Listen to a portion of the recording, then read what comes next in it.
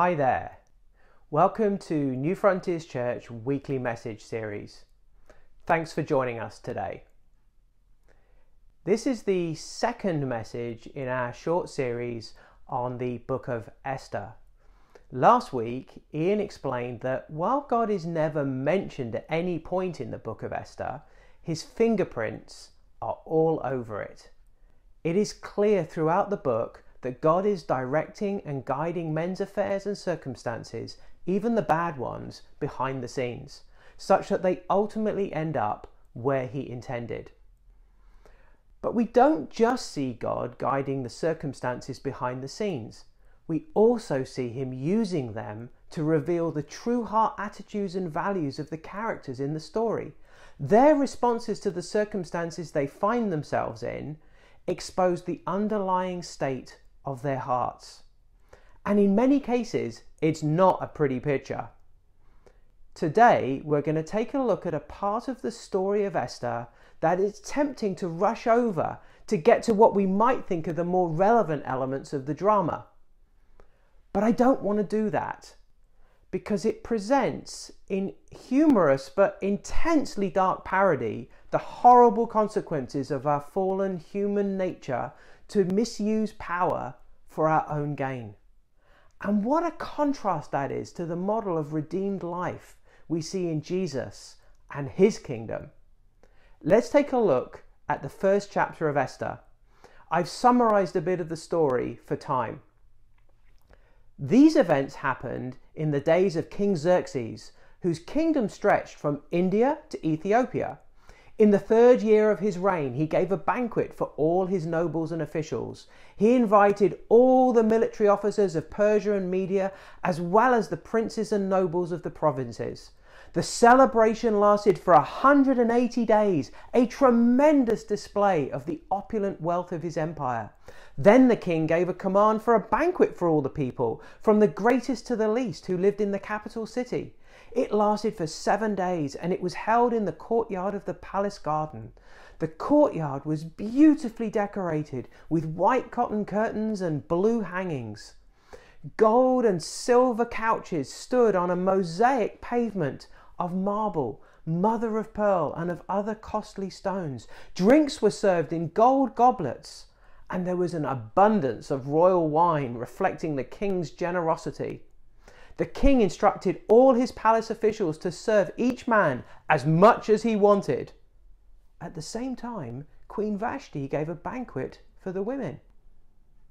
On the 7th day of the feast, when King Xerxes was in high spirits because of the wine, he told the 7 eunuchs who attended him to bring Queen Vashti to him with the royal crown on her head. He wanted the nobles and all the other men to gaze on her beauty, because she was a very beautiful woman.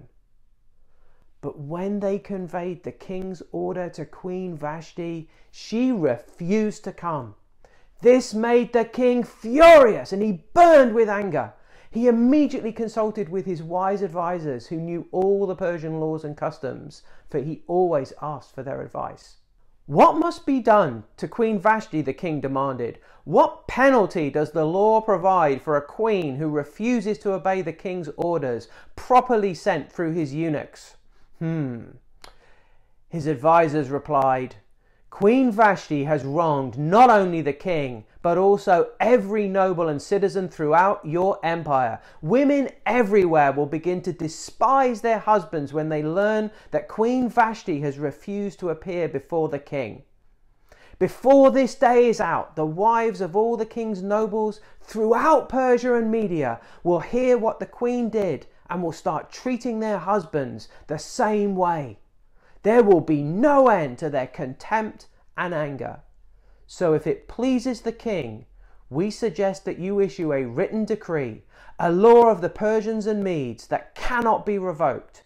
It should order that Queen Vashti be forever banished from the presence of King Xerxes, and the king should choose another queen more worthy than she.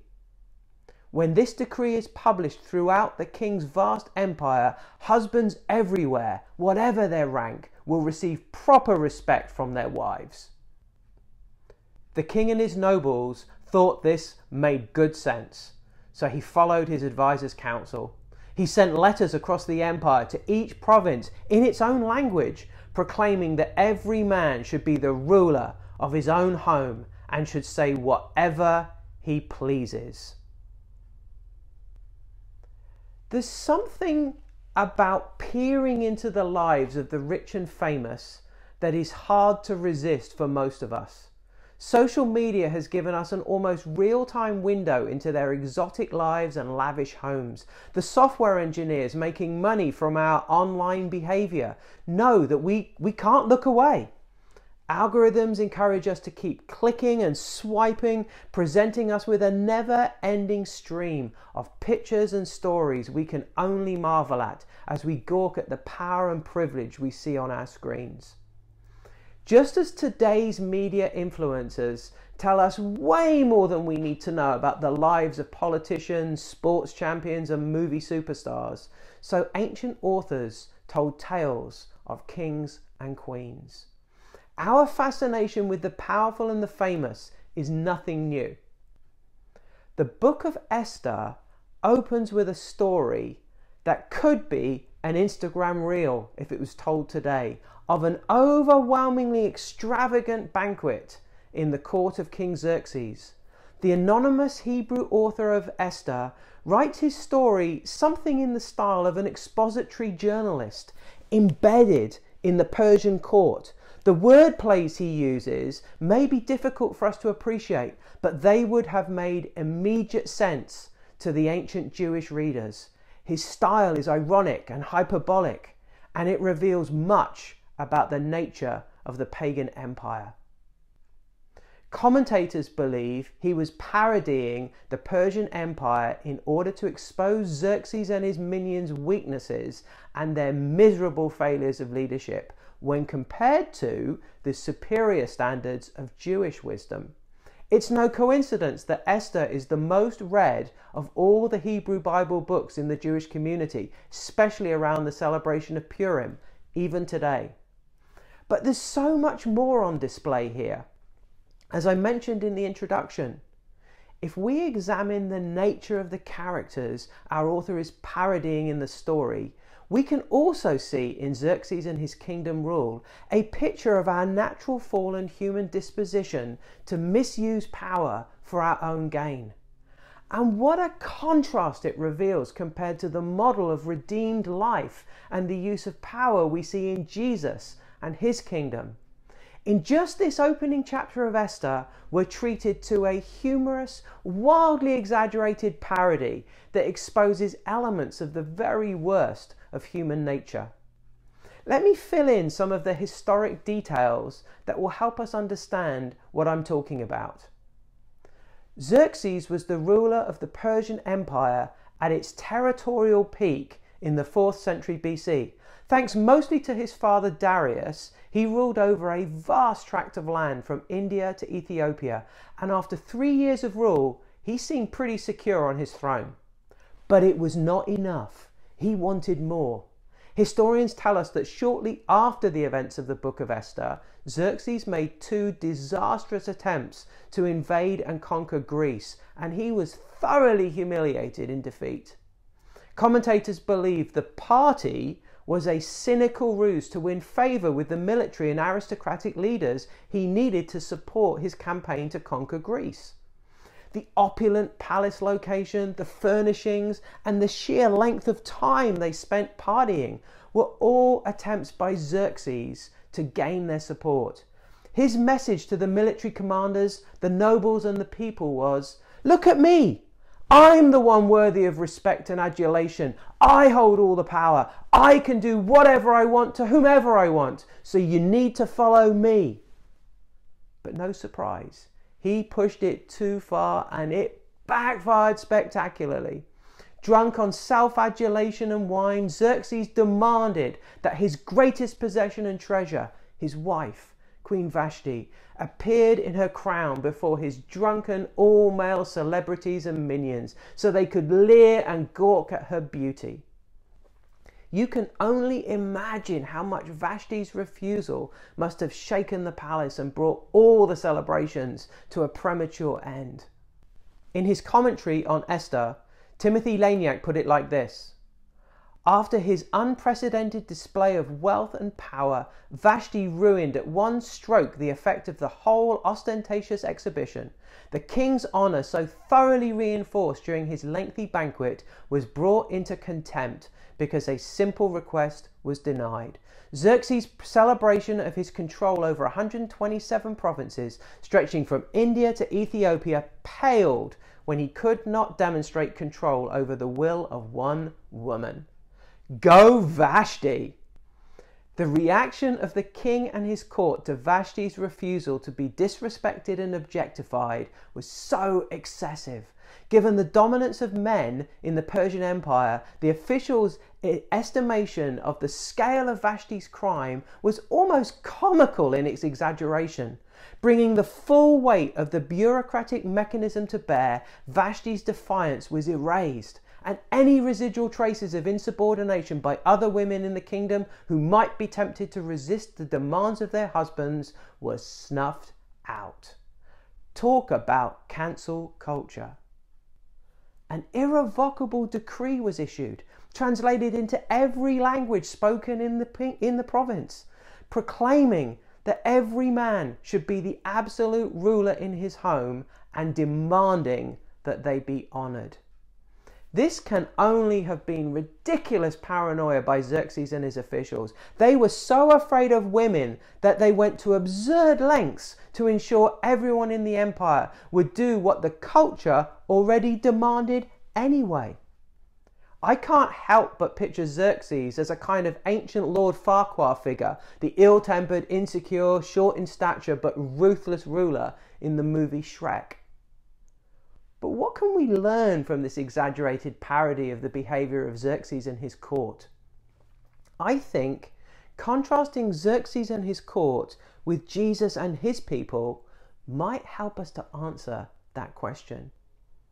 We've heard all about Xerxes. Now let's talk about Jesus. Jesus is our all-powerful king. The whole earth was created by his powerful word, and his kingdom is expanding across the whole earth.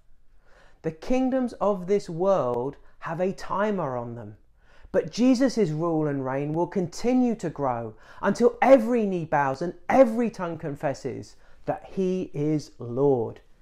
He's also invited us to a banquet, the great wedding banquet of the King of Kings and his bride, the church. We're all invited. And there's a special place for the marginalised, the poor and the afflicted.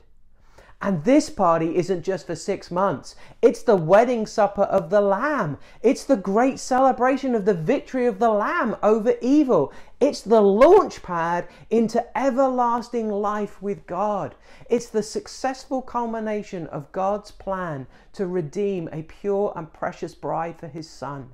And it's already been irrevocably fixed in the calendar because of the work of Jesus on the cross. And that victory on the cross means it's not just a future hope. Jesus' kingdom is already here. When you turn to Jesus, you were supernaturally transformed out of the kingdom of this world into the kingdom of our God. The kingdom will be fully consummated when Jesus returns again, but it's already powerfully at work in the lives of his followers, infiltrating the world, drawing more and more people out of darkness and into his marvelous light. We remain in the world, but we're no longer of it. He's made us part of his mission to reveal his kingdom to others. Paul says in 2 Corinthians, we're new creations in Christ. We're now lights in the darkness that point others to him.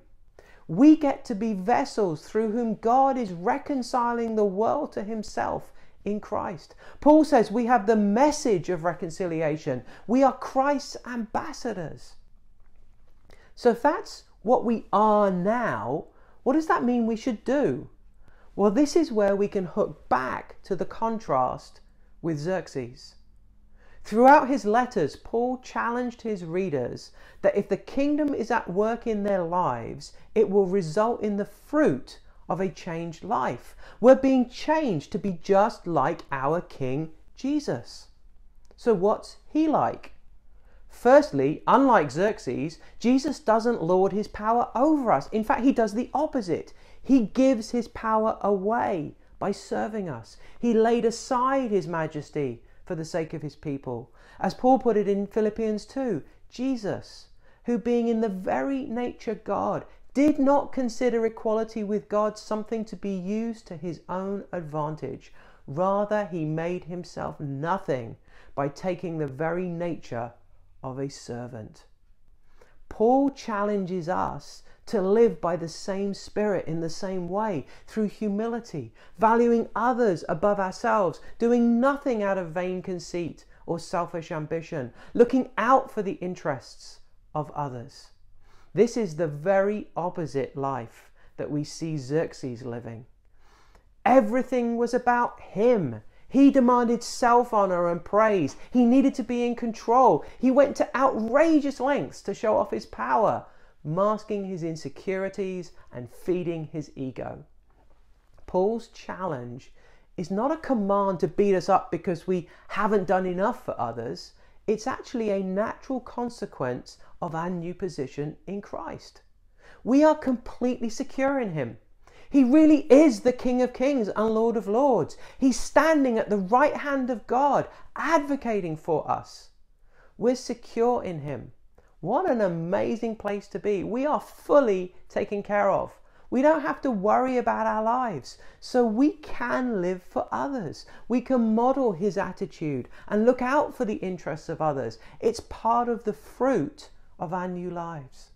Secondly, our King doesn't oppress us or rule us by fear. Again, Jesus did the opposite. In contrast to Xerxes, Jesus came to free the oppressed. He came to proclaim good news to the poor, to proclaim liberty to the captives and recovery of sight to the blind, to set at liberty those who are oppressed, to proclaim the year of the Lord's favor. He doesn't treat us as minions to be used and abused at the whim of the master. He forgives us and sets us free from the chains of sin and oppression. He calls us his brothers and sisters, and he lifts up the poor and the broken, the outcasts and the sinners. And he calls on us to do the same. We're to see others as precious image bearers of God, regardless of who they are or where they've come from. Jesus went out of his way to lift up the downtrodden and the abused. He deliberately hung out with those that the religious leaders of his time would have nothing to do with. Our story today vividly exposes the contrast to Jesus in the way Xerxes and his court treated women. Xerxes, and by the look of things, many of the men in his kingdom had a real issue with women. The absurdity of the king's excessive reaction to Vashti's refusal to be objectified and leered at by his cohort of drunken friends just exposed their incredible insecurity and the tragic consequences for the women in the kingdom. There could not be a greater contrast between the attitude of Xerxes and Jesus towards women. In her new book, The Secular Creed, Rebecca McLaughlin said, "If we could read the Gospels through first century eyes, Jesus' treatment of women would knock us to our knees." He trashed the ancient world's gender model, which considered men to be superior to women. Jesus elevated and honored women, especially those considered to be sexual sinners and those deemed unclean. He lovingly restored them to their originally created position of equal standing as God's image bearers alongside men. The longest single dialogue of any individual with Jesus is recorded by John in chapter 4 of his Gospel. It's the story of the conversation between Jesus and a woman he met at a well in Samaria. And to a first century Jew, it would have been outrageous. Not only was Jesus talking to a woman alone, but she was also living with a man she wasn't married to. And she was a hated Samaritan as well. It really didn't get much worse than that. Talk about addressing intersectionality.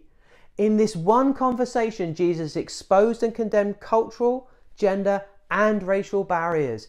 And this opened the door to reach the whole Samaritan town with the gospel.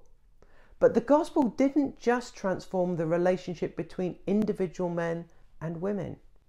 In Ephesians 5, Paul explains that marriage is a metaphor for the beautiful, intimate relationship between Christ and the church.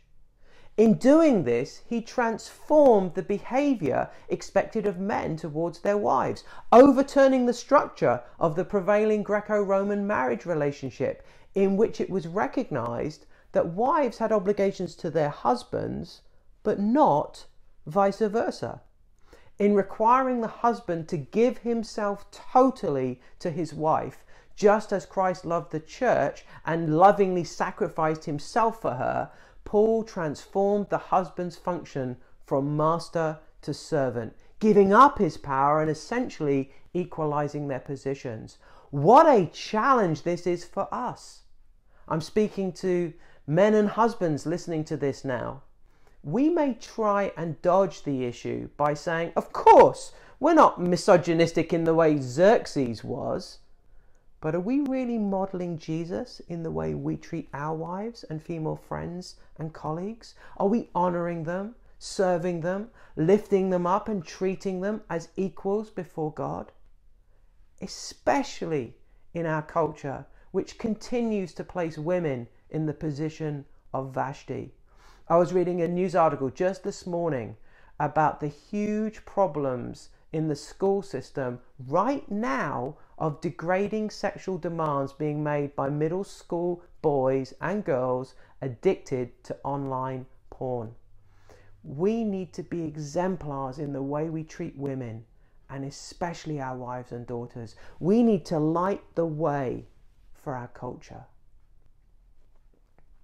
I've only had time today to touch on just a couple of the most significant differences we see in the use of power by King Xerxes and his court when contrasted to King Jesus and his people.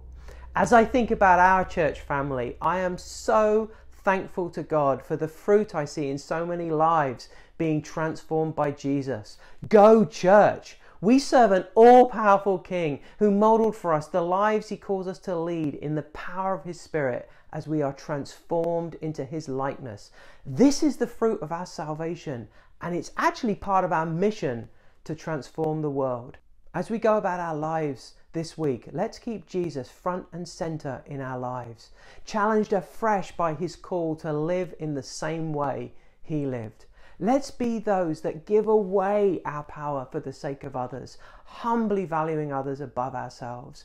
Let's proclaim good news to the poor and free the oppressed and the downtrodden wherever we may come across them. Let's treat everyone we encounter as precious image bearers of God, no matter who they are or where they've come from.